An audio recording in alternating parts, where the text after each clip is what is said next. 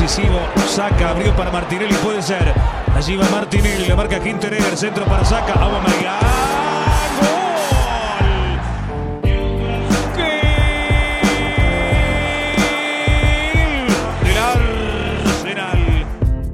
Por el medio va Saka y lo vio el zurdo Saka con derecha. ¡Gol! Increíble. ¡Gol! Bienvenidos amigos de Arsenal en América a un nuevo episodio de nuestros podcasts. Estamos aquí hoy para hablar del empate 0-0 del Arsenal y el Brighton and Hove Albion en la jornada número 7 de la Premier League, después de lo que había sido una actuación formidable del conjunto de Mikel Arteta en el Clásico, ganando con brillantez frente al Tottenham en su estadio.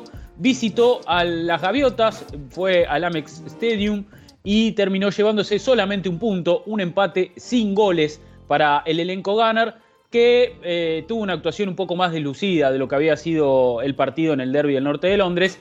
Se debe conformar con un punto y debe seguir mirando hacia adelante. Hasta ahora viene la pausa internacional, después retomará sus actividades con un duelo ante Crystal Palace. Pero por lo pronto el equipo mantuvo también su valla invicta, no perdió, que es importante, y mantiene entonces su racha victoriosa, podríamos decir, su racha sin derrotas en esta Premier League. Mi nombre es Rodrigo Duben, la bienvenida a todos, que también van a ser parte de este episodio, como siempre. De aquí al final del programa vamos a ir incluyéndolos con todas sus preguntas, sus comentarios, todo lo que fueron dejando ahí en nuestra cuenta de Twitter, @Arsenal_América, para seguir el debate sobre este encuentro. Le voy a dar la bienvenida al resto del equipo también. Voy a empezar por Mati Terzic. Mati, ¿cómo estamos? ¿Todo bien? ¿Todo en orden? Rodri, ¿qué tal? ¿Cómo estás, Debo? ¿Cómo andan? Sí, un poquito como que este partido nos trajo de vuelta a la realidad a la que estábamos acostumbrados, ¿no? Me parece. Vamos a entrar en detalles, me parece, pero no sé, un sábado, un partido complicado para sacar conclusiones, me parece. Creo que tal vez encadenando algunos juegos, los últimos juegos, podemos pensar un poquito más en dónde está parado Arsenal. Bien, bien. Le voy a dar la bienvenida también a Agustín Devotti. Debo, ¿cómo va? ¿Todo tranquilo? ¿Qué tal, muchachos? Buen día. ¿Cómo están? Y bueno, sí, la verdad que, como decía Mati, volvimos un poquito a la realidad después de lo que fue esa explosión en el Clásico. Creo que la temporada pasada habíamos experimentado bastante parecido, que cuando necesitábamos que el Arsenal aparezca de local con el Tottenham, terminó haciéndolo, jugó de gran manera. Por supuesto que la vara había quedado demasiado alta en comparación con lo que podemos llegar a pretender luego de ese partido, a nivel motivación y a nivel de importancia, por supuesto, que tenía. Y se jugó un partido complicado en Brighton, en una cancha muy complicada, difícil, lluvia. La verdad que un panorama bastante adverso para el equipo, en un partido muy, pero muy cerrado.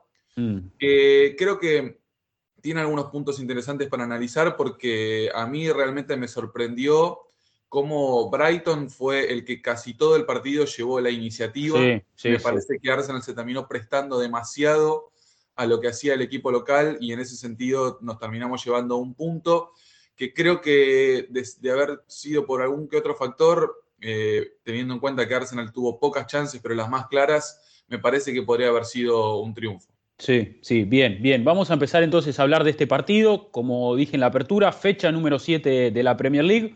Un Arsenal que venía de 3 derrotas, 3 victorias, ¿no? Y había que inclinar la balanza para alguno de los dos lados. Terminó siendo un empate frente a Brighton, visitando entonces al conjunto de Graham Potter, un equipo bastante interesante, sobre todo en este inicio de la Premier, con muchos resultados positivos. Venía encadenando una racha de 4 partidos sin perder. El último había sido un empate medio agónico, ¿no? Recontra agónico, minuto 95, gol de Moipai frente al Crystal Palace. Así llegaba los locales a este encuentro. El Arsenal, lógicamente, llegaba después de la gran victoria en el derbi del norte de Londres, un partidazo que jugó el conjunto de Mikel Arteta, sobre todo ese maravilloso primer tiempo que habíamos visto, y con un solo cambio, ¿no?, en la formación con respecto a ese encuentro. La salida de Granit Xhaka, obligada, lógicamente, por su lesión. Se confirmó el grado de la lesión de Xhaka, que hasta el programa pasado, lógicamente, no teníamos información. Es una lesión ligamentaria, no es una rotura, son 3 meses, pero lo pierde el Arsenal hasta el año que viene, prácticamente al mediocampista suizo, uno de los pilares, podría decirse, de este equipo, sobre todo ahí en el mediocampo. Ingresó Sambi Lokonga en su lugar, un jugador al que le tenemos mucho aprecio, sobre todo en estos primeros partidos, En la parte mala del arranque de la temporada había sido uno quizás de los mejorcitos, demostrando mucha rebeldía, mucho carácter para jugar en una situación bastante adversa, en un contexto muy flojo del equipo. Y ingresó entonces, como decía, en lugar de Xhaka. El resto del equipo similar, igual a lo que había sido la victoria del Derby Norte de Londres, con la defensa sentada, Ramsdale en el arco, la SOS detrás de Aubameyang. Así que así salió el Arsenal a un partido donde se enfrentaba a un equipo difícil, como digo, ¿no? Venía levantada Brighton. La formación, a mi gusto, yo creo que era lo mejor que tenía Arsenal para ofrecer y para darle un poquito de continuidad también al sistema. Y la posición de Sambi Lokonga por Xhaka me parece que es el cambio necesario, ¿no? Me parece que está bien elegido en algún punto. Podría haber jugado Maitland-Niles quizás, pero yo creo que Sambi Lokonga es más Xhaka. Sí, yo tengo la duda de por qué, ahora es fácil decirlo ahora después del partido, ¿no? Digo, pero ¿por qué abandonó el 4-3-3? Entiendo que lo haya hecho contra Tottenham, pero me da un poquito de cosa la falta de consistencia en ese sentido. Tal vez un Pepe arriba y Odegaard y Smith Rowe nos hubieran servido un poquito más para tener la pelota contra ese mediocampo muy, muy poblado de Brighton, que prácticamente no dejó a Arsenal jugar al fútbol. Yo entiendo que hay mérito de Brighton ahí, pero hay deficiencias de Arsenal, entiendo. Condiciones muy, muy complicadas para jugar al fútbol, mucha lluvia, mucho viento. Por momentos se veía incluso en la cámara, en la televisión, que la lluvia iba de costado por momentos. Eso complica mucho todo. Muchísimo viento. Sí, mucho viento. Es muy difícil jugar al fútbol así, está clarísimo. Una vez hecha esa salvedad, Arsenal fue claramente superado a nivel, planteo. El partido fue mucho más parecido a lo que quiso Graham Potter que a lo que quiso Mikel Arteta, ¿no? Digo, ahí estamos todos muy, muy de acuerdo, creo. Y por momentos realmente me sorprendió mucho lo bien armado que está este Brighton. Sabemos que hace muchos años que está Potter en ese club, sabemos que es una defensa que está muy consolidada, un equipo que tiene buenos jugadores, si querés, pero también un equipo al que le faltaban algunos de sus titulares, sobre todo Bissouma en ese mediocampo. Sí, faltó. Y así todo, Arsenal no encontró la vuelta, no le encontró la vuelta a la pelota. Creo que Ramsdale nunca pateó tan largo, tantas pelotas tan largas como el partido del otro día, sobre todo desde que está con Arsenal, digo específicamente. Los defensores no encontraron salida. White no pudo encontrar ese pase corto con Partey ni con Sambi, no pudo jugar largo bien. Ramsdale tampoco. Gabriel fue quizás el mejor defensor en ese aspecto, pero así todo no fue suficiente lo del brasileño para darle circuito de juego en Arsenal, que sinceramente se vio superado, me parece, frente a Brighton, que si ganaba se podía poner líder en esta Premier League, que tampoco es un detalle menor. Vamos a ver cómo le va al equipo cuando termine la temporada, pero quizás estamos hablando de una de las revelaciones de esta temporada de Premier League. Veremos cómo se consolida el conjunto de Graham Potter. Pero yo te hablaba al principio de esto, de tomar estos últimos 5 partidos como parámetro de dónde está parado el equipo. Y me quiero subir a esto que decía Debo, creo que fuera de aire. Tampoco es para que después de lo que pasó la semana pasada, digamos, listo, Arteta resolvió todos los problemas, le ganamos el derbi a Tottenham, ya está, vamos para adelante, a pelear la Premier, a pelear por entrar en Europa de vuelta. No es así. La realidad de este equipo es que es un conjunto evidentemente con muchas subidas y muchas bajadas. Y lo primero que se me ocurrió anotar el otro día sobre este tema es la cantidad de jóvenes. Y ya el otro día lo mencionamos como algo positivo. También tiene esas cosas negativas en este tipo de partidos. Cuando te falta liderazgo. Con la inclusión de Sambi con Xhaka baja aún más ese promedio de edad. Aubameyang y Partey eran los dos líderes con experiencia el otro día. Sí. En este tipo de partidos a veces es necesario que los jóvenes se sientan impulsados por los más grandes. Sí. Cuando las cosas no funcionan, cuando el plan no está andando de acuerdo a lo que se había planteado en la previa de un partido, cuando los jugadores no terminan de encontrar la vuelta con las instrucciones del entrenador, ahí aparecen los que tienen experiencia, ahí aparecen los Partey, ahí aparecen los Xhaka, ahí aparecen... si querés, no sé, un Tierney que tiene 20 y pico, 24 años, pero tiene muchísima experiencia. Entonces, tal vez faltó eso, faltó como que el equipo se hiciera cargo un poco del partido dentro de la cancha, obviamente que con los déficits del planteo de Mikel Arteta, ¿no? Pero me parece que algo faltó ahí. Sí, Mati, el promedio de edad, la verdad, lo tenía ahí anotado. 24 años. Sí, 23,5 años. Y sin Auba, 22,7 años. Sí, muy niños todos. Bajísimo. Está bien, tenés un equipo muy a futuro y todo, pero como decís, quizás en estas situaciones falta un poco. A veces cuesta. Sí, es normal. No tiene sentido que pase. El tema es que es para que nos demos cuenta de dónde está parado este equipo y que las cosas no están resueltas al 100% y que Arteta tiene mucho trabajo por hacer si quiere que realmente este equipo juegue como entendemos que él pretende. La realidad es que no fue un buen partido de Arsenal, se vio superado por Brighton, y un poquito en duda te pone sobre lo que pasó el otro día contra Tottenham. Pero bueno, yo estoy en la perspectiva de hasta fin de año darle el tiempo a Arteta para que termine de plasmar su idea con este equipo nuevo y ahí yo voy a tomar mi conclusión. Sí. Yo ya les dije que no soy muy positivo respecto del futuro del Español en este equipo, pero sí considero que con los 6 jugadores nuevos que tienen tanto protagonismo y con esta actitud nueva que hay alrededor del club, hay que darle. Se ganó tiempo hasta fin de año, lo dije después del triunfo del otro día, y se lo voy a dar. Por más que este partido haya sido un asterisco que me parece que no salió nada bien. Sí, jugaron 5 de los 6 refuerzos. Sí. Otro dato. Yo creo que estuvo bien que el otro día hayamos matizado un poquito lo que fue la victoria. Me parece que, por supuesto, a pesar de que estábamos eufóricos y con razón, le pedimos un poco de paciencia a la gente, que es lo que deberíamos tener en cuenta también. O sea, Arsenal no va a dejar de tener el equipo más joven de toda la Premier y no va a dejar de tener el entrenador más joven de toda la Premier. También, entonces, claro, tenemos que adecuarnos un poquito a la situación en la que estamos actualmente.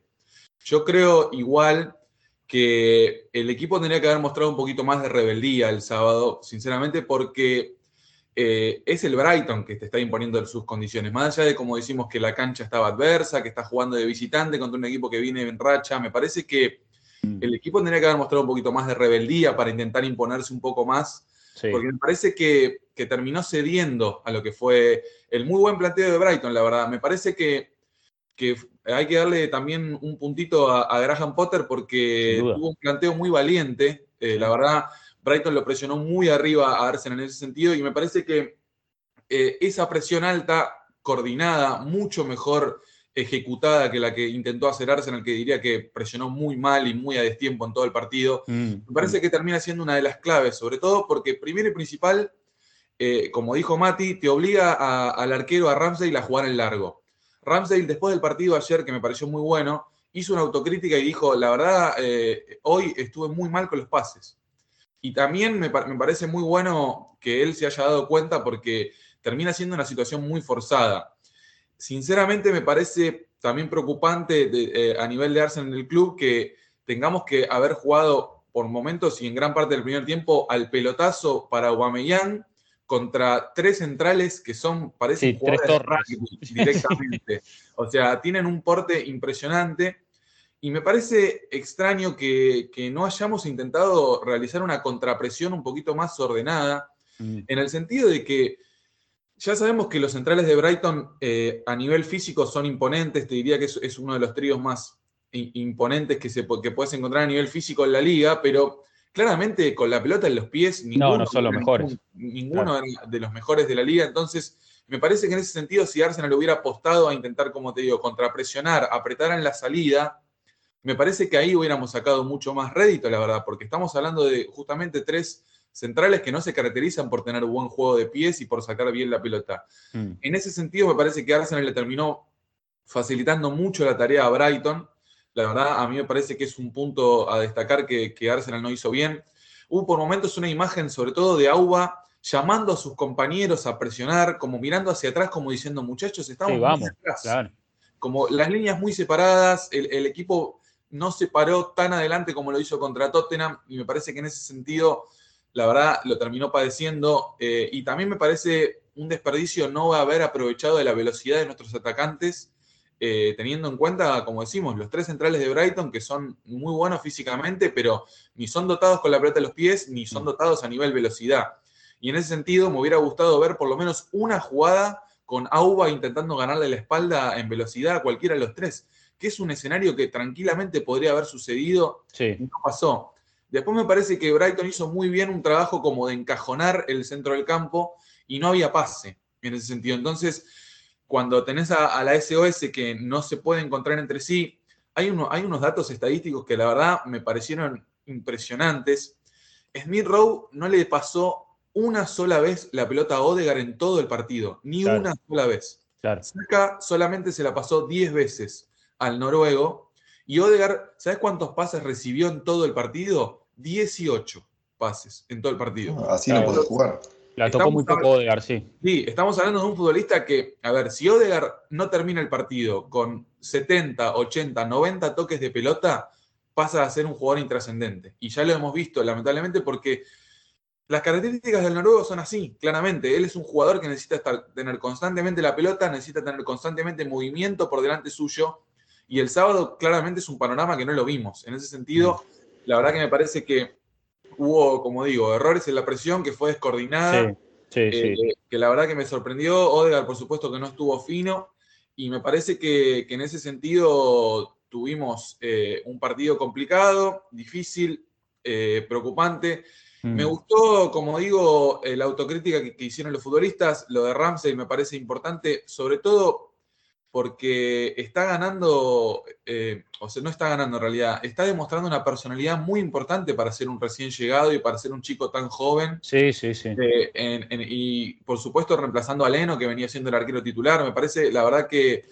Perdón, y tuvo una tapada que nos salvó el partido. Sí, totalmente. Es una de otra vez sin recibir goles, la verdad que es un inicio muy auspicioso. No, yo te digo, a ver, vos imaginate si te hubieran dicho Ramsdale va a atajar en sus primeros 5 partidos 4 vallas invictas, y no sé si hubiéramos firmado algo así, la verdad. En ese sentido creo que es uno de los puntos más positivos, sobre todo como venimos destacando como que viene siendo la defensa nueva, la verdad, con Ramsdale, con Tomiyasu, con White, Gabriel y Tierney. Así que en ese sentido me parece que el equipo en ese punto está bien, porque solamente recibió un gol en contra en los últimos 4 partidos con esta nueva defensa sumando al arquero. Y en este partido sufrió mucho más, porque Ben White capaz no jugó tan bien. A Tomiyasu también lo vi un poco más flojo. De hecho, Cucurella lo complicó bastante. Es el primer partido donde lo veo flojo a Tomiyasu. Gran partido. Marcelo Cucurella. Sí. No, Cucurella fue la figura absoluta. Sí, lo rompió. La verdad, es un chico que yo lo había visto bastante jugar en la Liga Española y me parece que es un carrilero impresionante, porque es eso, no es ni lateral ni... No, él juega de eso. Es carrilero, exactamente. Es un futbolista que muestra sus mejores virtudes, como lo hace Hakimi, que es un carrilero que no es ni lateral ni extremo. Sí. Muestra sus mejores virtudes cuando tiene una línea de 3 por atrás y tiene esa capacidad para ir por banda. La verdad que con lo firme que lo habíamos visto a Tomiyasu todos estos partidos, me parece que el otro día sufrió muchísimo. Fue el primero que sufrió, sin duda. Sí, totalmente. Después el japonés post partido dijo, me alegra mucho la valla invicta, ganamos todos los duelos en el área, pero fuera de ella perdimos casi todos. Debemos mejorar en esto. Me parece también que mantiene, por supuesto, esa mentalidad de haber jugado en la Serie A, en el calcio, que por supuesto se hace mucho hincapié en el tema de la defensa. Claro. Él en ese sentido me parece que es uno de los mejores. Y también si vamos a hablar de lo bueno de lo que es la defensa, hay que hablar de que Arsenal en los últimos 9 partidos con Gabriel en cancha ganó 8, empató 1 y tuvo 6 vallas invictas, como para demostrar lo importante que viene siendo Gabriel. Me parece que White todavía no está mostrando su mejor versión, pero el otro día jugó bien, la verdad. Sí, bien, aceptable. Y eso que, como decimos, Tomiyasu tuvo un mal partido, claro. El compañero de sector, en ese sentido, con Cucurella, que la verdad que le hizo pasar un muy mal partido al japonés. Pero bueno, si vamos a hablar, por supuesto, de todo lo bueno que venimos viendo a nivel defensa, tenemos que seguir hablando que a nivel ofensiva hay una preocupación recurrente, que es un problema que ya viene hace tiempo. O sea, Arsenal...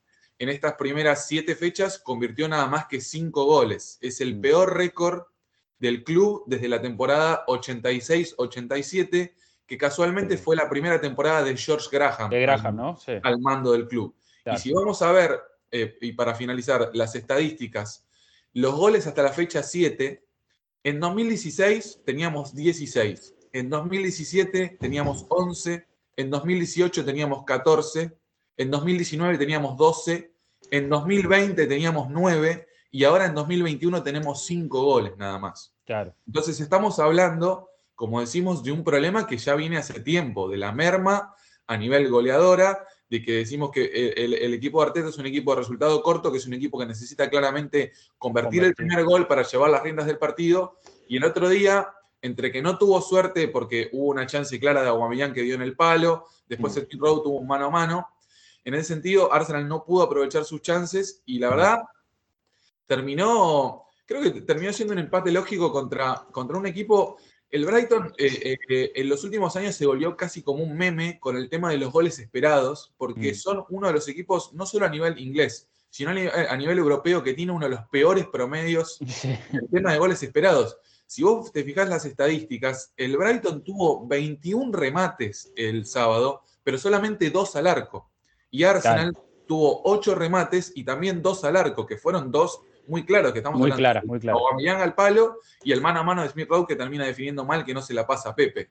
Así que en ese sentido, lo de Brighton fue muchísimo peor, terminó con 1.31 goles esperados, nosotros terminamos con 0.38 goles esperados. La verdad, es un promedio muy bajo, y en ese sentido nos terminó superando. El Brighton tuvo 58% de posesión de pelota, manejó, como decimos, las riendas del partido.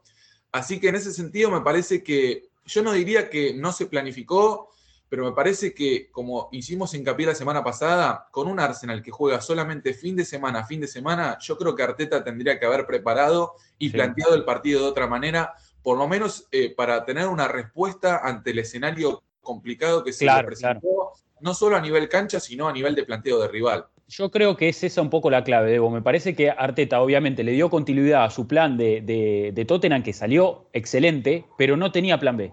No tenía forma de resolver el contexto adverso con el que se encontró. El clima malo, el otro equipo en levantada y jugando un buen partido, algunos rendimientos individuales muy bajos, como vos decís, no le llegó la pelota a Odegaard, Auba no corrió nunca al espacio, Thomas Partey ganó muy pocos duelos, Tomiyasu se vio un poco... Tierney jugó mal, Tomiyasu se vio un poco superado. Entonces me parece que Arteta se encontró con un escenario medio adverso y no tenía plan B. No tenía no tenía cómo salir de ahí. Y me parece que ahí es un poco donde Arsenal pierde las riendas del partido. Brighton impone condiciones, como decimos. Tuvo más tiros, más acercamientos, manejó la pelota. La tuvo, creo que el 58% terminó la posesión el conjunto de las Gaviotas. Y ahí es donde me parece que se da este empate de Arsenal, que en algún punto, en algún momento, quizás podría haber sido una derrota, el equipo se mantuvo un poco más firme atrás, que esas son las buenas noticias. Me parece que ahí es el aspecto positivo a destacar de este equipo, que sigue manteniéndose firme en defensa, me parece importante.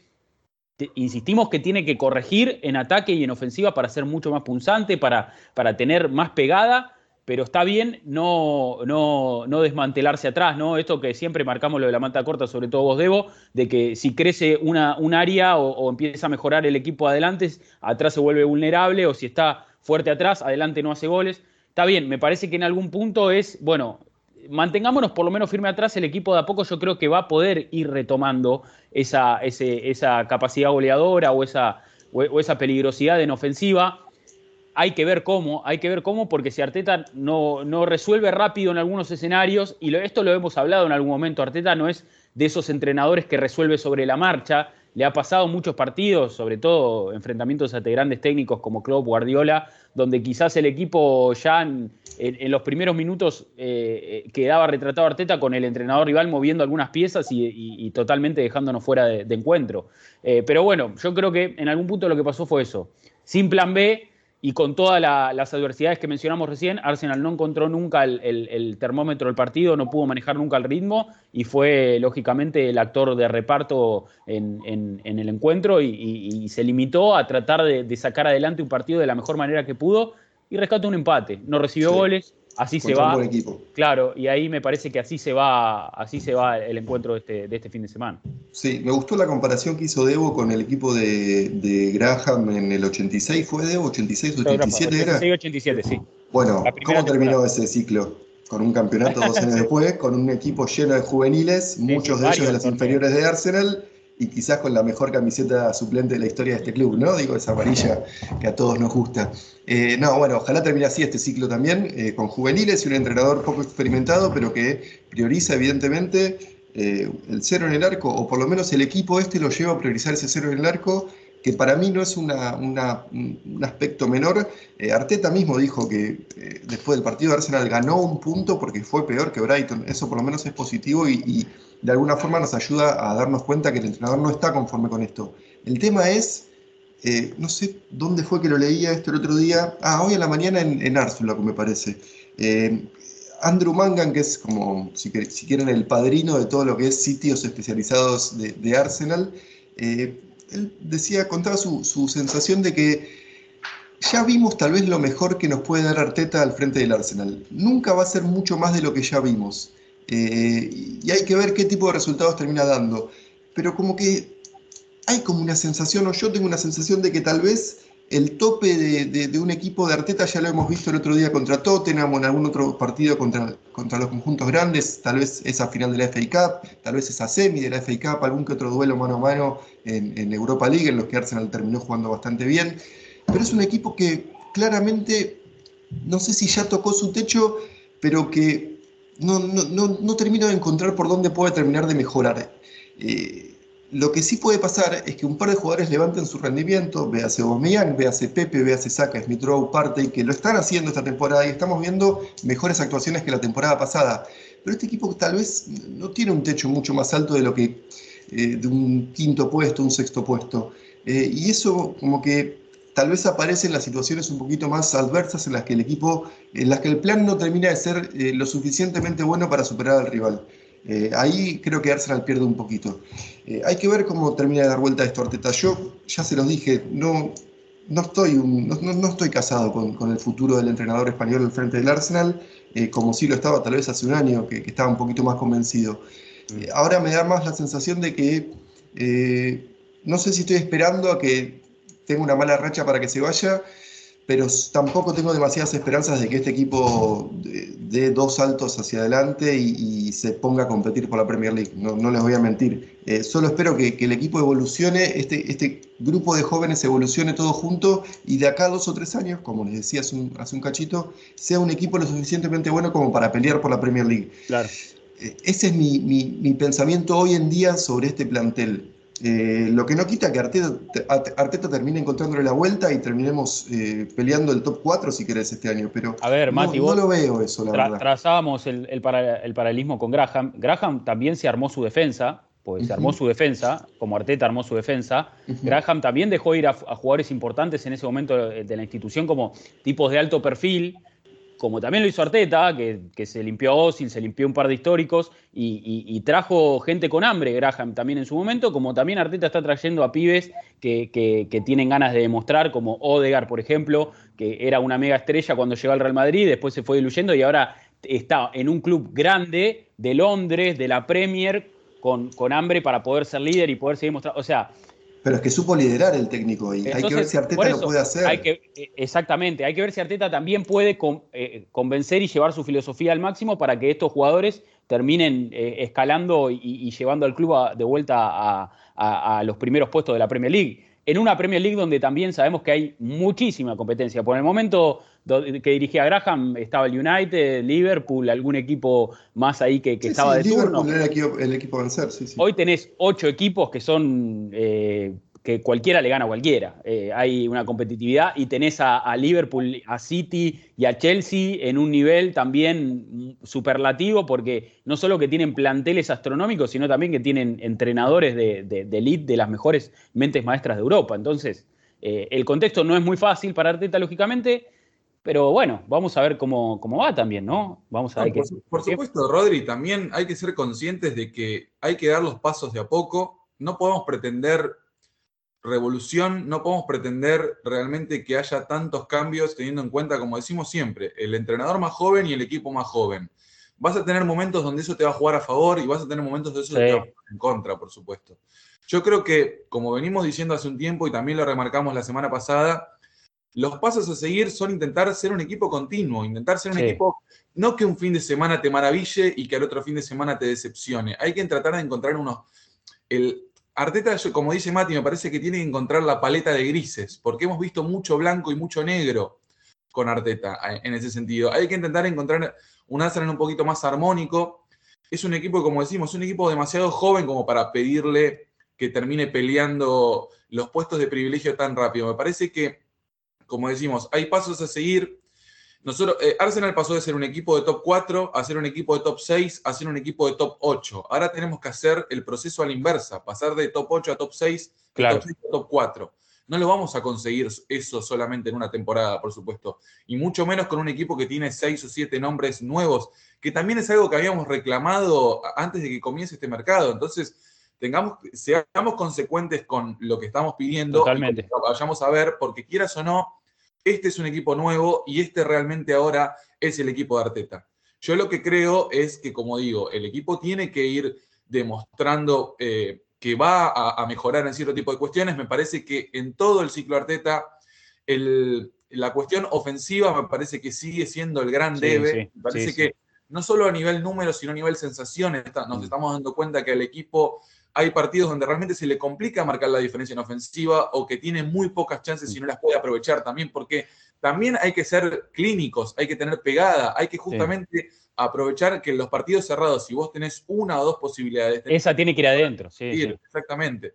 Entonces, en un partido y habíamos empezado bien, porque ahí un par de minutos la agarró Saka y entró envenenadísimo al minuto, con un slalom. Yo dije, bueno, estamos para ir para adelante hoy. Y la verdad que el equipo de poco se fue diluyendo. Sí, y a los 23 minutos fue el cabezazo al palo de agua. Claro. Que tranquilamente podría haber cambiado lo del tema del partido. Entonces, la verdad que Arsenal tiene que encontrar una manera de sacar ese cerrojo cuando claramente ayer vimos que la SOS no tuvo un buen partido y que encima Brighton nos superó ampliamente en el mediocampo porque ni Thomas ni Sambi Lokonga tampoco se sintieron cómodos en ningún momento.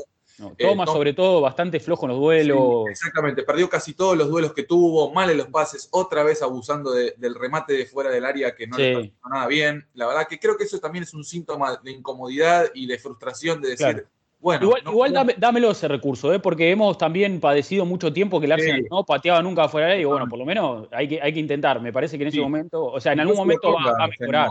Lokonga también se animó, Sí, por eso también. Entonces, sí, por supuesto que si no queda otra alternativa, me parece que está bien intentar de media distancia, que creo que Arsenal tiene buenos pateadores. Incluso la temporada pasada vimos un golazo tremendo de Odegaard de afuera del área en Europa League también, que podríamos luego intentarlo de vuelta. Así que en ese sentido me parece que, como decimos, que el equipo claramente tiene que mejorar mucho a nivel ofensiva.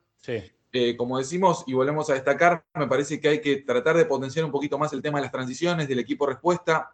Por eso me frustra tanto darme cuenta que no solo Brighton llevó las riendas del partido y tuvo más la posesión de la pelota, y tampoco pudimos contraatacar mucho, no tuvimos espacio como para correr hacia adelante. No tuvimos espacio como para responder y no pudimos realmente sacar rédito contra una defensa que claramente por abajo la iba a tener que pasar mal y terminamos apostando por arriba. En ese sentido, en una estrategia, la verdad, tirarle la pelota a uno de los tipos que peor juego aéreo, uno de los delanteros que peor juego aéreo tiene en toda la liga, contra tres centrales que parecen jugadores de rugby. Entonces, ¿y la responsabilidad de quién es entonces? Digo, porque evidentemente el plan A no funcionó. ¿Y dónde el plan B no existió tampoco? No, totalmente. No. Y los cambios te das cuenta que terminan siendo... Te iba a preguntar por los cambios. Sí. Por lo menos, a ver, dentro de todo, ¿cuándo fue? El primer cambio ayer fue a los 63. No estuvo mal. Arteta hasta los 75. Termina entrando Pepe por Odegaard, que es un cambio... No sé si hubiera sido el cambio más convencional, pero la verdad que Odegaard, como dijimos, a nivel estadístico, no jugó un gran partido. Termina entrando Pepe, jugó 10 minutos por izquierda, después terminó jugando el resto del partido por derecha. Tampoco pudo pesar mucho. Así que en ese sentido me parece que, por supuesto, todavía falta. Después entró Lacazette por Aubameyang, que quieras o no, hizo un par de sus jugadas típicas de recibir un poquito más atrás, pivotear, sacar un poquito a los centrales. ¿Y no era antes entonces, Laca? Era un partido más físico quizás y Laca en ese sentido es otro tipo de nuevo. Para no ofrecerle referencia a los tres centrales, sacarlos de la zona de confort, Laca tenemos que retrocede mucho, ahora más a jugar con los chicos. En ese sentido, creo que podría haber disputado más minutos. Después, bueno, termina entrando... Me hubiera gustado ver un ratito a Martinelli. Sí, hay un tema con Martinelli, la verdad, que todavía no ha tenido muchas posibilidades de demostrar. Jugó el otro día en Copa de la Liga, el partido ese que no pasaron, jugó de arranque, pero me gustaría verlo un poquito más de revulsivo en Premier, porque a veces está bueno tener una alternativa. A ver, es un chico que tiene muchísima calidad y que lo que siempre destacamos es que juegue 1 minuto 50 o 90, siempre algo genera. Es un chico que tiene esa capacidad. Entonces, en este tipo de... para jugar que claramente que tiene el ojo del tigre. Cuando entra se sabe. Él sabe que entra lo que tiene que hacer. Le puede salir bien, le puede salir mal, pero me parece que si vamos a hablar de la terminología de revulsivo, Martinelli tiene todas las características para ser un futbolista que incluso más revulsivo que Pepe. Muchísimo. Sí, totalmente. Por eso hay que intentar que ambos futbolistas puedan tener minutos y que cuando tengamos un partido como el del otro día, donde las cosas no salen, que el entrenador reaccione rápido, que cambie, que intente hacer algo diferente y que no se termine entregando, porque, a ver, estamos hablando de que nos dominó Brighton. O sea, vamos a tener que jugar contra rivales muchísimo mejores en esta Premier. Entonces yo creo que ahí faltó un poquito de rebeldía por parte del entrenador y faltó un poquito de respuesta. Sin embargo, y creo que para hacer un balance final previo a este parate de selecciones y lo que fue estos últimos partidos, creo que si nos decían en la previa que Arsenal iba a sacar 10 de los últimos 12 puntos, hubiéramos firmado. Y los arcos en cero. Los arcos en cero y demás. Si hubieran dicho que Ramsdale iba a tener tantas buenas actuaciones, lo hubiéramos firmado. Si nos hubieran dicho que íbamos a estar a 6 puntos de la cima, que el puntero es el Chelsea, el campeón de Europa, hubiéramos firmado. El contexto... que tenemos línea de 4 nueva, digo, estamos todos de acuerdo que esta es la línea de 4 del equipo. Además, digo, eso también no es menor. Tener tu defensa armada no es para nada menor. No, totalmente. Con lo que le costó a Arsenal en los últimos años, además. Que la defensa, que encima, además, la temporada pasada, la defensa, que era completamente diferente, había sido lo mejor del equipo. Y ahora la estamos cambiando y el rendimiento se mantiene o incluso mejora. Mejora. Da mejores sensaciones. El lateral derecho, a pesar de que no jugó bien, parece en un par de partidos ya está mucho más consolidado que todos los laterales derechos que pasaron en este último tiempo. Porque White y Gabriel están empezando a conformar una dupla interesante. Y porque Tierney estos partidos no estuvo jugando bien.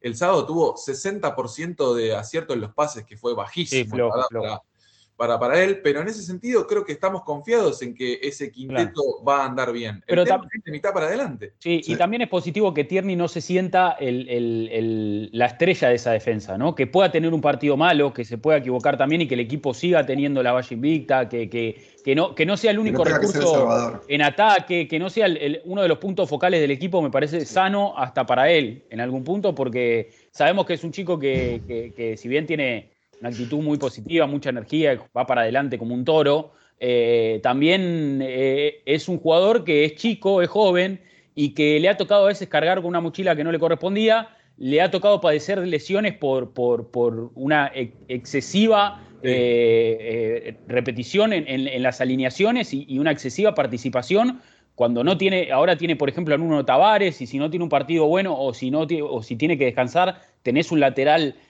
para poder reemplazarlo. Me parece sano también para Tierney esta situación, más allá de que ya no sea el protagonista que es, me parece que le juega a favor eso. Le juega a favor. Tampoco le podemos pedir que sea como la época de oro del Real Madrid, que Marcelo era el que comandaba los ataques desde el lateral izquierdo. Es un poco mucho, la verdad.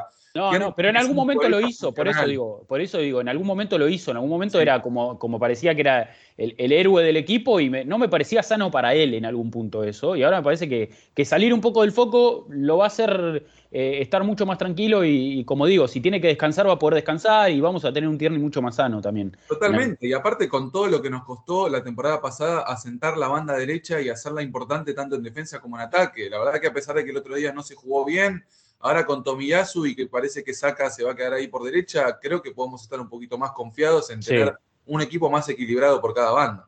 Bien. ¿Les parece que vamos a las preguntas? Así ya continuamos con este análisis de lo que fue el 0-0 ante Brighton. Varias preguntas en nuestra cuenta de Twitter, @Arsenal_América. Comenzamos como siempre con nuestro amigo Mateo Garridoleca, que le mandamos un fuerte abrazo. Dice: hola capos, coincido casi siempre con Mati, pero me disculpará, Aubameyang no puede seguir siendo indiscutido. 2 goles en 6 partidos jugados, hay que contar los 3 de West Bromwich. Dice, es un maquillaje descarado. Laca potencia a la SOS mucho más que Auba, es muy intermitente. Dice, quizás elegir el 9 acorde al rival, ¿no? Nos pregunta como posibilidad. Podría ser en algún punto que Auba y Laca tengan un poquito más de alternancia con respecto a los rivales. Me parece interesante. Quizás hoy con el diario El Lunes podemos decir que Lacazette capaz era un jugador más indicado para lo que era el partido ante Brighton. Tampoco me pareció mal que Arteta le dé continuidad a lo que habíamos visto el fin de semana anterior con Tottenham. Pero podría ser interesante esto, ¿no? De que dependiendo quién esté enfrente o cuál sea el oponente, juega Aubameyang o juega Lacazette. ¿no? Sí, para mí el 9 es Aubameyang. La Cassette le quedan 5 meses en este club. Está pensando Bueno, en un mes y medio la Cassette puede empezar a recibir en sus mensajes de forma legal, porque esto seguramente de forma Sí, ilegal ya lo está haciendo. Digo, Lyon, me llegó un mensaje de Lyon, Atlético de Madrid está interesado. Está pensando en otra cosa la Cassette. En 2 meses ya está pensando en otra cosa. Eso es lo que pienso yo, por lo menos. Y Aubameyang demostró que tiene unas ganas que la temporada pasada no las tenía o no se le veían en Está algunos mucho momentos mejor, está claros. mucho más enchufado. Lo hemos Seamos visto. pacientes con Aubameyang. La temporada pasada hemos visto una versión pobrísima de Aubameyang, incluso Sí, con muchas cuestiones lo peor de su carrera en los extradeportivas. últimos 10 años, seguro. Pero la realidad es que tampoco este equipo tiene mucho más de lo que agarrarse, porque la Cassette No, nunca metió más de 13 goles en una temporada de Premier League, ¿eh? eso es Nunca. verdad. 13 goles no nos alcanza. No sirve. También, a ver, convengamos que no podemos atentar contra la naturaleza de los futbolistas. Aubameyang tiene muchas virtudes, pero también tiene muchas falencias. Y claramente, a nivel de los delanteros de elite que hay en Europa, es uno de los delanteros menos autosuficientes que hay en todo el fútbol europeo. Aubameyang es un futbolista que requiere muchísimo del contexto para marcar la diferencia. Eso es verdad. Y eso está claro, quedó claro la semana pasada. La semana pasada termina jugando un gran partido y el gol que termina haciendo es por una transición rápida, una jugada buenísima que hace con Smith Rowe, que es lo que termina siendo su mejor virtud. Le quita referencia a los rivales, retrocede, juega, ataca el espacio, termina convirtiendo. En ese sentido, está claro que el otro día, con el déficit de fútbol que tuvimos, con la falta de chances que tuvimos, con la SOS que no se combinó entre sí, y con la caja que nos armó Brighton ahí en el campo, el rival también juega. Y que encima estuvimos todo el primer tiempo tirándole pelotazos a Aubameyang como si fuera, no sé, Peter Crouch. Entonces, en ese sentido, me parece que también hay un problema más de sistema que de futbolista. Yo entiendo, por supuesto, que hay partidos como el del otro día donde es muy frustrante ver a Aubameyang en la cancha, no solo a nivel estadístico, sino a nivel de las sensaciones que te deja. Pero yo creo realmente que claramente el gabonés es la punta de lanza, es un finalizador, es un futbolista que necesita que a su alrededor haya movimiento, haya creatividad y haya chances y haya espacio para que él pueda marcar la diferencia. Entonces, en un partido como el del otro día, donde encima Arsenal se ve superado, donde la estrategia no es buena, donde el técnico no corrige, me parece muy difícil ver la mejor versión claramente del gabonés. Porque Aubameyang nunca en su vida ni lo hizo ni lo va a hacer un gol gambeteando a 3 jugadores. No es Lewandowski, no es Benzema, nunca va a ser ese jugador. Realmente, es un finalizador. Entonces, es un finalizador. Si vos querés tener que tu 9 sea un finalizador, que vos ya sabés de antemano que no te va a aportar tanto sin pelota y no te va a aportar tanto la elaboración de jugadas, tenés que armar un ecosistema que le permita brillar. Si no, vamos a ver mucho más partidos como el del sábado que en comparación con el del Tottenham. Es así. Yo creo que para eso está coincido completamente, me parece que el análisis está excelente y para eso está la SOS, ¿no? Para eso está saca Odegaard y Smith Rowe por detrás porque me parece que los pases de Partey también, los pases penetrativos de Partey. Sí, y Xhaka cuando no juega tan en la base, que está un poquito más instalado en campo rival y mete esas pelotas, también es importante. Yo creo que Tierney llegando por afuera, yo creo que Aubameyang tiene las herramientas para poder brillar. Hay partidos, lógicamente, el contexto no lo ayuda mucho y como dice Debo, es un jugador que necesita mucho de eso. Y si a veces, si el equipo no le da herramientas y aparte el rival lo anula o le restringe sus posibilidades, es peor todavía. Entonces me parece que todo eso confluyó el sábado para que no tenga un gran partido ante Brighton. Pero sí, coincidimos en que es la opción número 1. Tampoco me parece mal que Arteta lo haya puesto a la Cassette en el segundo tiempo. Sí, totalmente. Hay problemas para mover un poquito. Hay problemas que parece que son individuales y en realidad son consecuencias de problemas colectivos. Claro. Esa es la cuestión. Bien. Nos comenta César Anderson, Umani Nihuanca, dice, el primer tiempo contra el Tottenham fue un chispazo de buena suerte. ¿Influyó la lesión de Xhaka? ¿A qué creen que se debe lo mal que jugó el equipo contra Brighton? Felicitaciones, sigan con el programa. Bueno, ahí me parece que hicimos bastante análisis sobre esto, ¿no? Sobre lo que fue. También se le puede dar un puntito. A ver, ya sabemos que Xhaka no es santo de nuestra opción. Queremos dar un paso hacia adelante y dejar la historia del suizo atrás, pero me parece que, como decimos, el otro día con un equipo muy joven, no tenía un equipo que es un partido mucho más disputado, tal vez Xhaka hubiera demostrado. Sí, es contrafáctico, nunca lo sabríamos, pero sí. Sí, totalmente. Un poquito más de presencia en el centro del campo. Me parece que el otro día contra Tottenham el equipo se ordenó de otra manera. Por supuesto, No vimos ni la mejor versión de Lokonga, que también es un chico muy joven y que recién está llegando a la Premier. No vimos la mejor versión de Thomas y encima nos vimos superados por el Brighton en el centro del campo. Fueron como muchas situaciones que nos llevaron a esto, la verdad. Pero está claro, como dijimos en un principio, que este es un equipo joven y que hay situaciones donde lamentablemente esa juventud va a terminar pesando más de lo que va a terminar favoreciendo al equipo, claramente. Sí, bien. Rick Hidalgo nos comenta, qué gran nombre la BCBS, buena Debo, son grosos amigos, saludos, nos manda Rick, sí, excelente el aporte de Debo, y dice, una pena que no pude ver el partido por trabajo, qué tal anduvo la Sociedad Party Lokonga, cómo vieron también a Odegaard y Smith Rowe, siguen acumulando minutos juntos, es lo mejor, pregunta, ¿qué opinan ustedes? Todos mal, la verdad que todos mal. Sí, Party Lokonga flojo, Odegaard y Smith Rowe ni conectaron, que lo dijimos también en el programa. Pero Smith Rowe fue el mejor de la cancha de Arsenal, me parece. Fue el que más intentó, el que más algo pudo hacer, fue el que más creatividad tuvo. Por eso me parece que Arteta los saca a Odegaard para poner a Pepe y le daba a Smith Rowe el centro del campo porque me parece que era de los dos al que había que sacar era Odegaard. Ahí la lectura fue correcta, me parece, en algún punto. Sí. Pero sí, no fue un buen partido de ninguno de los cuatro que nombramos recién, que justamente forman parte del mediocampo y como decimos, ninguno de esos cuatro jugó bien. Y el mediocampo de Brighton estuvo muy correcto y ahí es donde te ganan el desarrollo del partido, ¿no? La dinámica la manejó Brighton. Dice Mauro Salazar, hola parceros, en capítulos anteriores resaltaron mucho el trabajo sin balón de Auba. ¿No creen que su nivel con balón es bajo? Dice, es cierto que su estilo tiene a buscar los espacios, pero eso solo se vio bien contra los Spurs, contra rivales más equilibrados o ofensivos.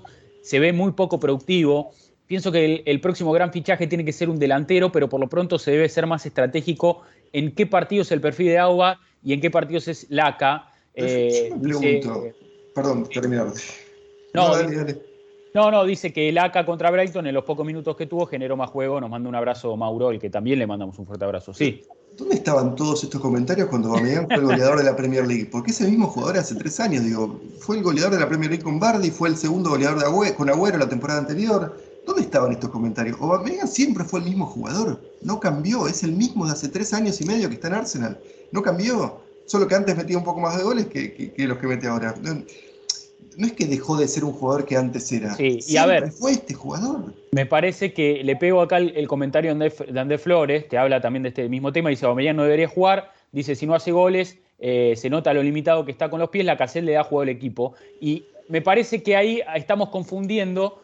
Porque si ponemos a Lacazette solamente porque le da juego al equipo, no tenés a nadie que haga los goles, que es lo que siempre nos está faltando en algún punto. Rodri, ¿cuántos partidos vimos a Lacazette jugando a 50 metros del arco la temporada no hay pasada? Nadie para hacer goles, y ahí me parece que ya estamos equivocando la lectura. Porque una cosa es apuntar a tener el control.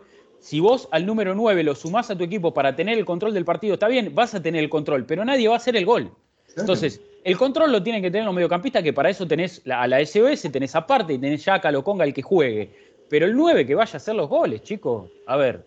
Pero es que no todos. A ver, el Liverpool es una excepción. Firmino con Salah y Mané son una excepción, no son la regla. Tenés 2 por afuera que son 2 monstruos y 2 tipos que hacen goles, hacen los goles que no hace nadie. Sí. Salah hace goles, aparte se los inventa. El gol que hizo el fin de semana, Salah. Gol demencial fue. Sí. Así que nosotros tenemos con Saka un chico que puede hacer goles, que juega por afuera. Smith Rowe el otro día llegó a posición de gol y lo dijimos, está bien jugando ahí de falso extremo izquierdo porque tiene muchísima libertad para moverse por adentro también y para llegar al área. Me parece que esas son posiciones buenas. Pero nunca va a ser Mané, nunca va a meter 20 goles por temporada. Exacto, a eso iba, no son Mané y Salah, entonces paciencia. Otro tema también que hablamos con respecto al futuro. La temporada que viene, yo creo que te diría, el 75% del presupuesto tiene que estar destinado a un 9. Sí, hay que traer un 9. Hay que traer un 9. Hay que traer un 9 porque tal vez con características diferentes a la que tiene Lacazette y diferentes a la que tiene Aubameyang. Un 9 que pueda ser un poquito más autosuficiente. Sí. Un perfil, hay que buscar un perfil muy determinado de 9 que me parece que en estos mercados que se está trabajando en eso. Arsenal hoy está buscando, cambió un poco su política de fichajes y hoy busca jugadores perfiles específicos. Lo de Tomiyasu me parece que es el mejor ejemplo de todos, pues es un jugador que prácticamente nadie tenía en el radar. Lo de Nuno también, pero se habló mucho de Tomiyasu en el sentido de cómo traemos al 4 del Bolonia si no lo quiere la Juventus y el Inter. Y me parece que está bien decir, darle la derecha a ese grupo de trabajo que trabaja para Edu, que analiza datos y demás, de decir, buscaron al tipo que el Arsenal necesitaba, y lo hemos visto en estos partidos, era el jugador que Arsenal necesitaba. Entonces, vamos a buscar un 9, me parece, un perfil específico, sobre todo porque Aubameyang es el 9 del equipo, eso lo tenemos todo claro, pero tiene 32 años y hay que ir preparando el terreno futuro como lo está haciendo Arsenal con el resto de las áreas. No hay que descuidar eso, me parece. No, por supuesto.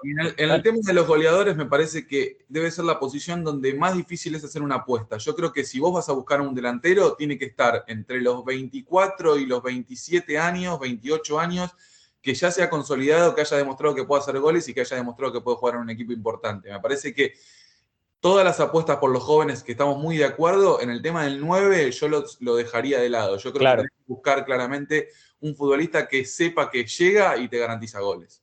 Bien, bien.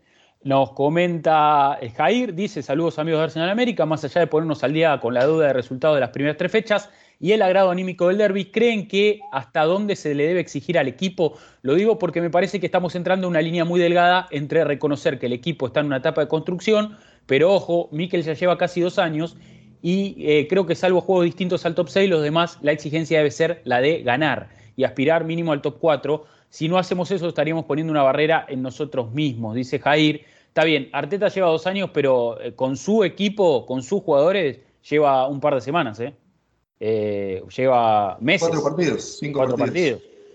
Porque si nos ponemos a hilar fino en esos primeros 3 partidos de la pretemporada, medio equipo con COVID o con contacto estrecho de COVID, contra los 2 mejores equipos de Europa, quizás. Las lesiones, sí. Digo, por eso yo lo decía en broma, pero no tan en broma. Esos 3 primeros partidos eran descartables. Si querés, el asterisco, la marca negativa es esa derrota contra Brentford, pero los otros 2, sobre todo en las circunstancias en las que. A ver, 1 hora antes del partido, Arsenal se enteró del partido contra Brentford, el primer partido de la temporada, que se debería haber suspendido y la Premier League eligió no suspenderlo por una cuestión de negocio.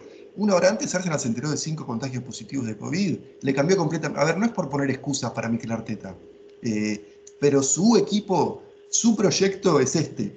No, que estamos viendo después del parate internacional. De hecho, Mati, está bien que haya llegado hasta acá con tantos sub y bajas, tantos problemas sin resolver, tantos, si querés, cruces con jugadores. Bueno, ese es otro tema, pero el equipo de Arteta es este. Y de acá a diciembre es su oportunidad de demostrar de qué está hecho. Y después ya se verá, pero hasta diciembre me parece que estamos así en un periodo de evaluación clarísimo. En todos los aspectos del club, De hecho, Mati, esto que digo, vos haces este comentario también siendo uno de los que más mirás de reojo ese trabajo y decís, está en evaluación. Entonces me parece que hay que reconocer ciertas cosas. Uno dice, sí, está hace 2 años, pero este equipo lo tiene hace un par de partidos.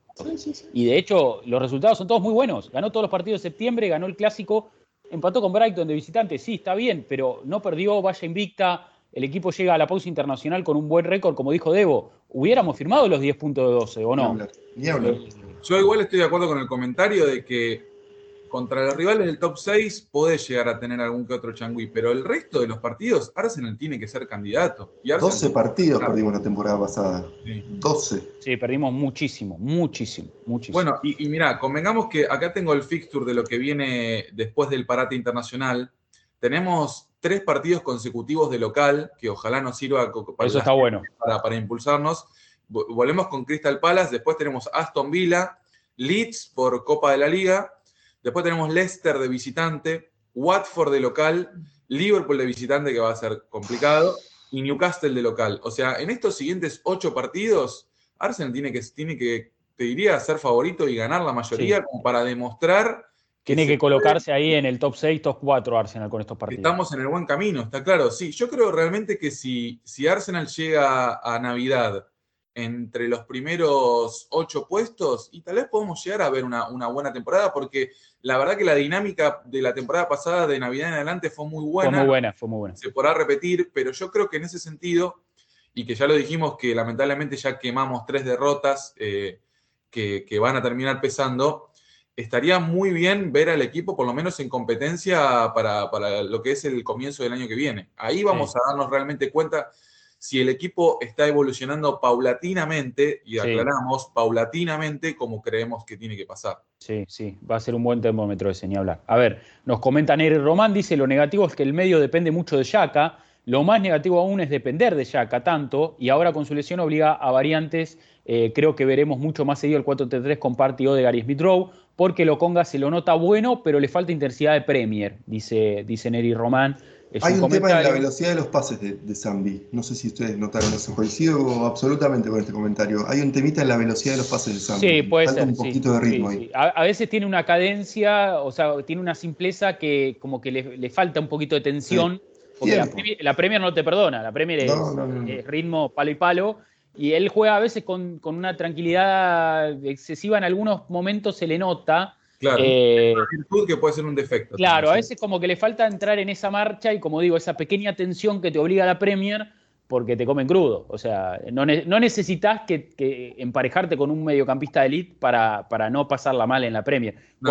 Cualquier equipo como Brighton te la hace sentir. Si estás o sea, venís de jugar en la Liga Belga, es como estar en un auto común y te suben a uno de golpe y bueno, hay que acostumbrarse a los 300 kilómetros por hora durante 2 horas.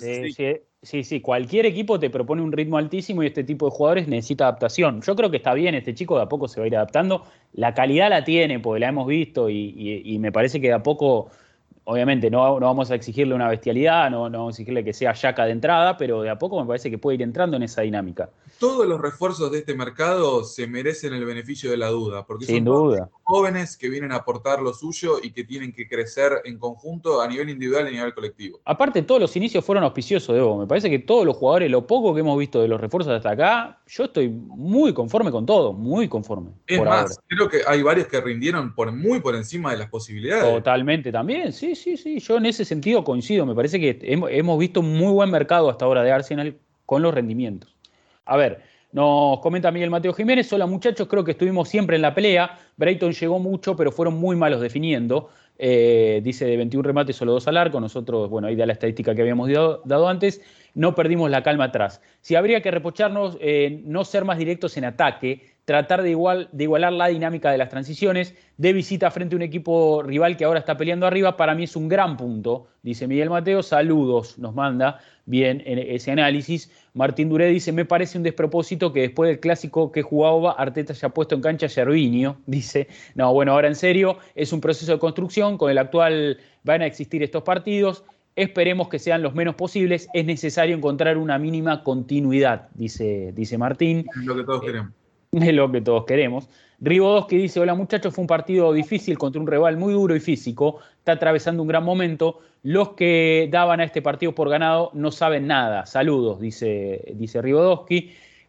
Comenta Arnold, partido de bajo nivel de Tomiyasu, sobre todo en el primer tiempo, donde Cucurella se lo metió en el bolsillo. Partey, Lokonga y Odegaard también jugaron mal. Esperemos que estos 4 no tengan muchos más partidos como este en esta temporada. Los necesitamos al 100 para aspirar a Europa. Por otro lado... Un detalle, con tantos jugadores en bajo nivel, Arsenal no perdió. Digo, eso también es un factor. Por eso vuelvo a la defensa sólida. Me parece que la construcción de este equipo es de ahí, como la de cualquier equipo, es de atrás para adelante, y la defensa en un mal día de los 2 laterales y en un día más o menos de los 2 centrales, porque White no tuvo un gran partido, Gabriel sí, pero White me parece que no, mantuvo el arco de cero contra un equipo muy dominante físicamente. Eso es lo que rescato del fin de semana. Después... Mati, convengamos que si hubiéramos venido con la dinámica de la temporada pasada, este partido se perdía. Ni hablar.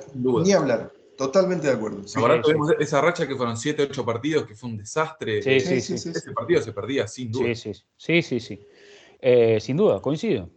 Nos comenta Arnold también en su comentario, dice, por otro lado, Ramsdale, excelente, los centrales y Smith-Rowe jugaron bien. Saka tuvo un gran primer tiempo, pero en el segundo desapareció. Y en este partido el equipo lució mejor con la cancha. Arteta debe escoger mejor a sus jugadores de acuerdo al rival, dice Arnold.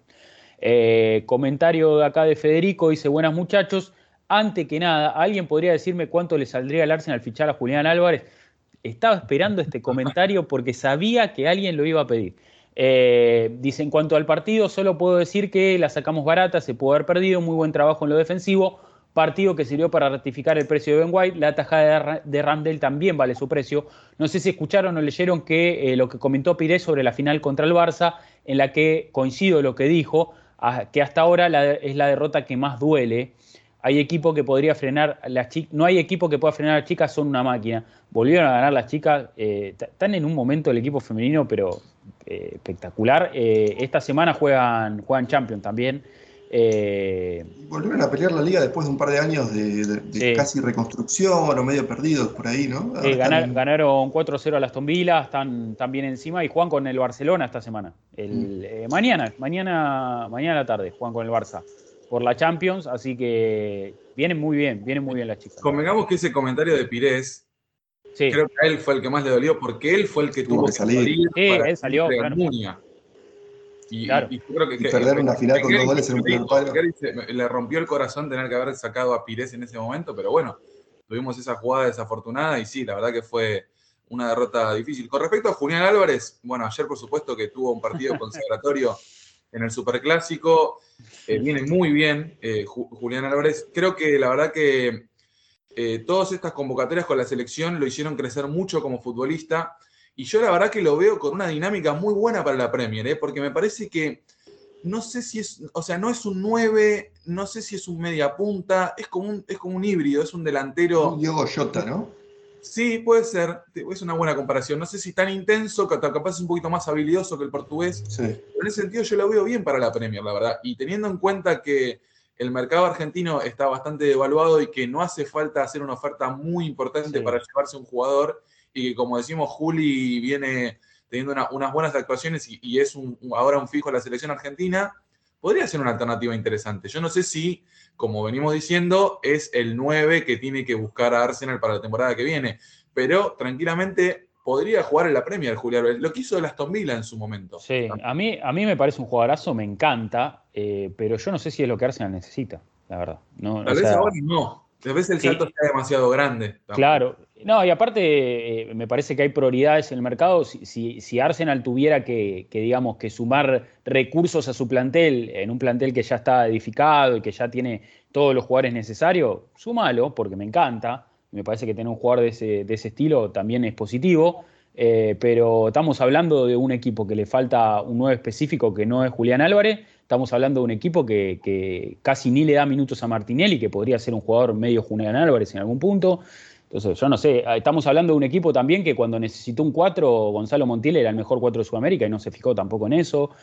No sé cuánto puede empujar a Arsenal por Julián Álvarez. Pero bueno. Hay que ver qué pasa la temporada que viene, porque como decimos, Lacazette se va a ir, Nketiah seguramente se va a ir, Aubameyang ya tiene su edad, Martinelli parece que es más extremo que delantero, y Balogun todavía no dio el salto. Iba a nombrarlo a Balogun, estaba re picante Balogun, Está jugando de capitán en la reserva y el otro día es una jugada que tiene un caño en la raya.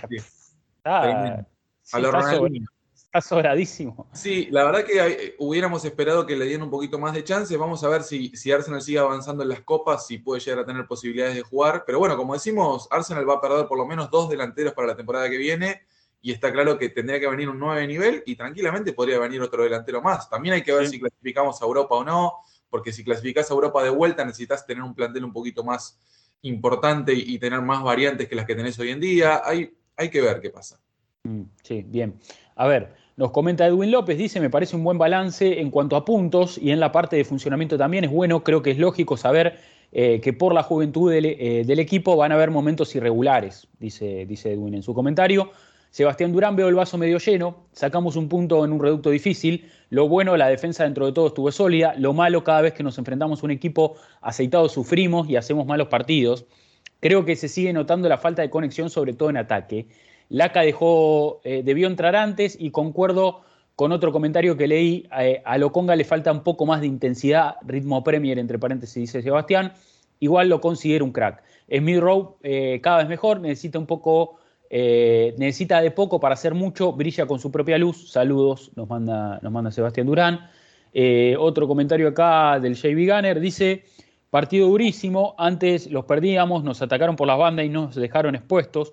Cucurella me gustó, lo mejor cuando salimos de la presión y nos tocaba en el campo libre, Auba, 2 Chávez y Smith Rowe prácticamente definición. En estos partidos un gol es decisivo.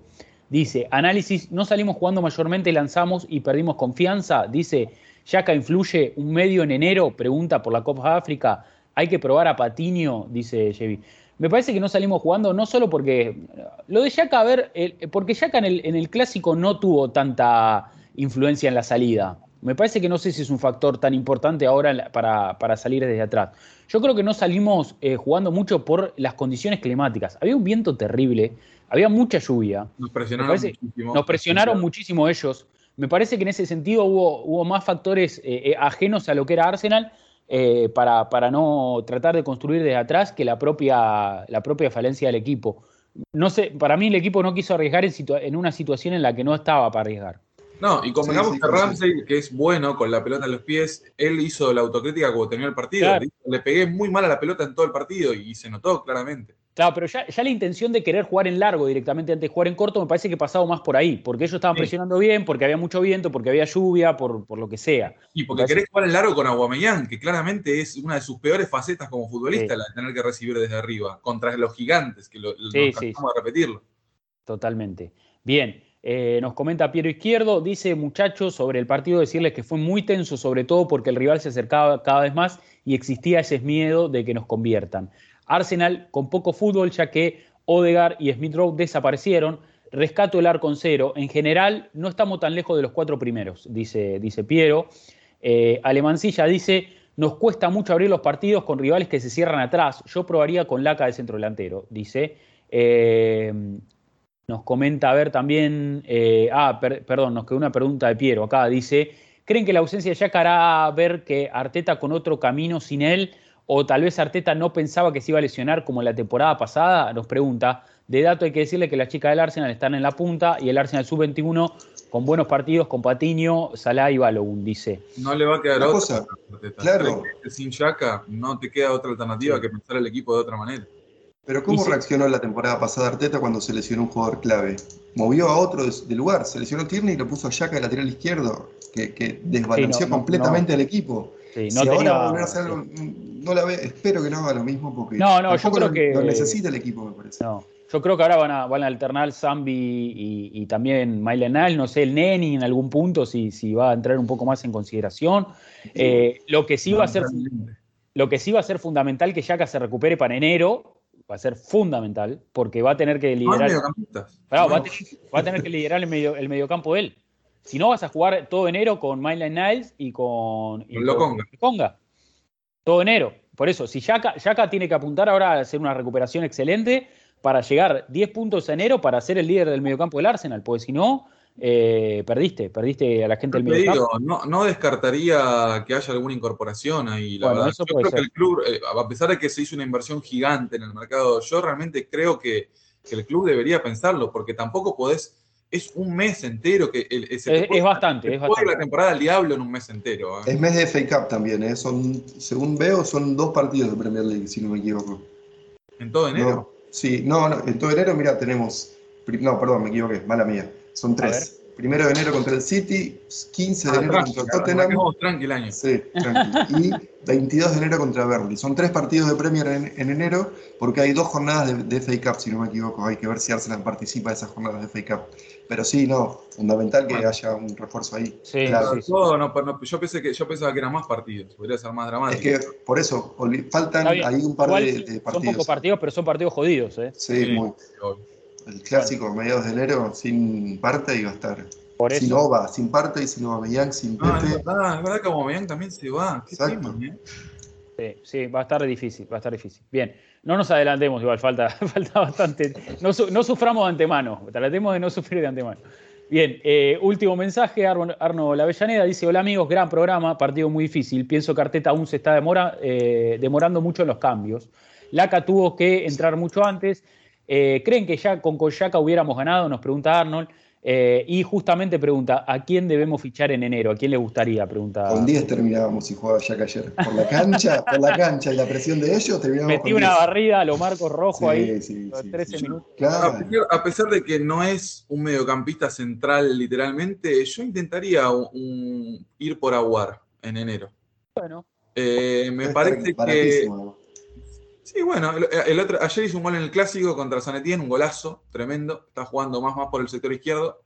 A mí me parece, la verdad, que Aguar es un chico que nació para jugar en el Arsenal. Y creo que si aparece la posibilidad en enero, teniendo en cuenta que obviamente que la pandemia terminó afectando mucho a los clubes de Francia y que yo no sé cómo estarán los números de Lyon a día de hoy, que encima es un equipo que no está jugando Champions y no tiene ese ingreso, trataría de intentar ir por Aouar. Sí, a mí me gusta mucho Donny van de Beek, que encima no está teniendo mucho lugar en el United. Sobre todo, a ver, hubo una parte de la temporada, de ahí en el inicio de la temporada, pretemporada, mercado de pases, donde Van de Beek dijo, yo vine acá, la verdad que pensaba que iba a jugar un poco más. Tuvo que hablar también Solskjaer para llevarle un poco de calma y decirle, bueno, vas a tener tus minutos. Me parece que es un chico que no está en una situación muy favorable en el United, que además el United es un equipo que sigue sumando jugadores y sigue sumando elementos, sobre todo también en ese mediocampo. Van de Beek tiene muy poco lugar y para mí es un chico que juega en la base y es un upgrade de lo que sería Xhaka en algún punto. Es un jugador que me gusta mucho a mí, Donny van de Beek, con, ya lo decimos siempre, esa conexión con Bergkamp, que es su suegro. Él es el novio de la hija de Bergkamp. Lo veo más como llegador. Me parece que ¿Sí? sus virtudes son pero más... ¿no te gustaría jugándolo ahí en la base en lugar de Xhaka? ¿No te parece un jugador que puede estar ahí? ¿Sabes por qué te lo digo? Porque, bueno, en el United casi que no tuvo chances, pero en Ajax siempre me pareció que su mejor versión llegó detrás del delantero, como un llegador, más como un Ramsey que tal vez como un Partey. Hay que ver. La verdad, y también sería difícil sacarlo ahí de Manchester. Sí, ¿no? sí, va a ser difícil. No, por eso, pero bueno, no. Ya que estamos tirando nombres. No, por eso dijo a quién nos gustaría. Para mí es un jugador que me gusta para Arsenal y como digo, sobre todo con ese guiño que puede tener por su conexión familiar, ¿no? Por su familia política en algún punto. La historia del Arsenal, Bergkamp en la historia del Arsenal. Salían 2 años sin jugar, básicamente, ya casi, ¿o no? Porque la temporada pasada no jugó. No, la temporada pasada jugó poco y nada. Estamos hablando de casi 2 años. No, por eso digo, él arrancó el año ya un poco ofuscado diciendo, loco, yo acá vine para jugar un poco y no estoy jugando nada.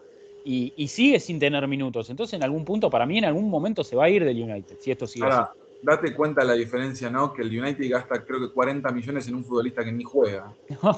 No, obviamente. Sideral. Pero juegan otra cosa, es otro tipo, juegan, ni siquiera compiten al fútbol, es una competición por marketing. En ese nivel están Bayern Múnich, Real Madrid y Manchester United, son los 3 que mejor hacen eso. Sí. Bien. Bueno, no tenemos más mensajes, me parece, no han llegado más mensajes. Igual, muchas gracias por el aporte a todos los que se sumaron. Y bueno, se vendrá una pausa internacional, tendremos un poco de descanso. Semana que viene veremos qué tenemos para ofrecer y retomaremos la otra semana ya con el partido de Crystal Palace, que se juega un lunes, así que veremos si el programa grabamos martes o demás. Lunes 18 de octubre a las 16 horas de Argentina. Va a haber seguramente un recibimiento muy, muy emotivo para Patrick Vieira, seguro, ¿no? Sí, totalmente. Merecidísimo. Va a volver candidato a dirigir a Arsenal cuando Arteta sonó por primera vez. Eran Vieira, Emery y Arteta. Estaba en esa lista. Metimos al peor de todo. Bien. Yo creo que alguna vez va a ser técnico de Arsenal. Que el elegido era Arteta y hubo un cambio de último momento. Un abrazo a Raúl Sanllehi. A Raúl Sanllehi, que la verdad que eligió bárbaro. Un porcentaje a Raúl Sanllehi también, ¿no? Sí, ahora que te debe estar tomando sol en una terraza de Milán también. Bien, bueno, ya por lo menos acomodamos un poco la estantería ahí con el área deportiva, ¿no? A ver. Bueno, pues nos vamos a reencontrar el próximo programa, veremos con qué, y después ya tendremos nuevo análisis con Crystal Palace. Muchachos, muchas gracias. Mati, como siempre. Un placer, como siempre. Bueno, seguimos, si querés, invictos post parate internacional, que es la medida arbitraria que elegimos en Arsenal en América para medir en dónde estamos parados. Ojalá se perpetúe un poquito más esto. Así que un 0-0 difícil, pero bueno, por lo menos no fue derrota. Suma. Bien. Debo, muchísimas gracias, como siempre. Gracias, muchachos. Gracias, como siempre, a la gente por su aporte. Si nos siguen apoyando ahí en YouTube, con sus comentarios, likes, suscripciones. Y bueno, por supuesto, nos seguimos en todas las redes. Vamos a ver, vamos a tratar de disfrutar del parate internacional. Hay Nations League, hay eliminatorias. Un poquito para descansar de Arsenal no viene mal tampoco. Así que a seguir disfrutando del fútbol y de una temporada que está muy linda. Bien, y Debo, aprovecho lógicamente acá en el espacio que todos compartimos para felicitarte y agradecerte por lo de la SOS. Hay que darle manija a eso, tiene que ser la patente de Arsenal en América. Esa es nuestra nueva bandera, la SOS ahí Saka, Odegaard y Smith Rowe. Ojalá que nos sigan socorriendo, la verdad. Sí. El otro día, pobres, no hubo mucho lugar para que aparezcan. Así que, pero bueno, estamos ahí con la SOS a full. A full. Bien, ha pasado Mati Terzic, ha pasado Agustín Devotti, mi nombre es Rodrigo Dúez. Nos vamos a encontrar en el próximo programa. Como siempre, vamos a decir, aguante el Arsenal. Chao.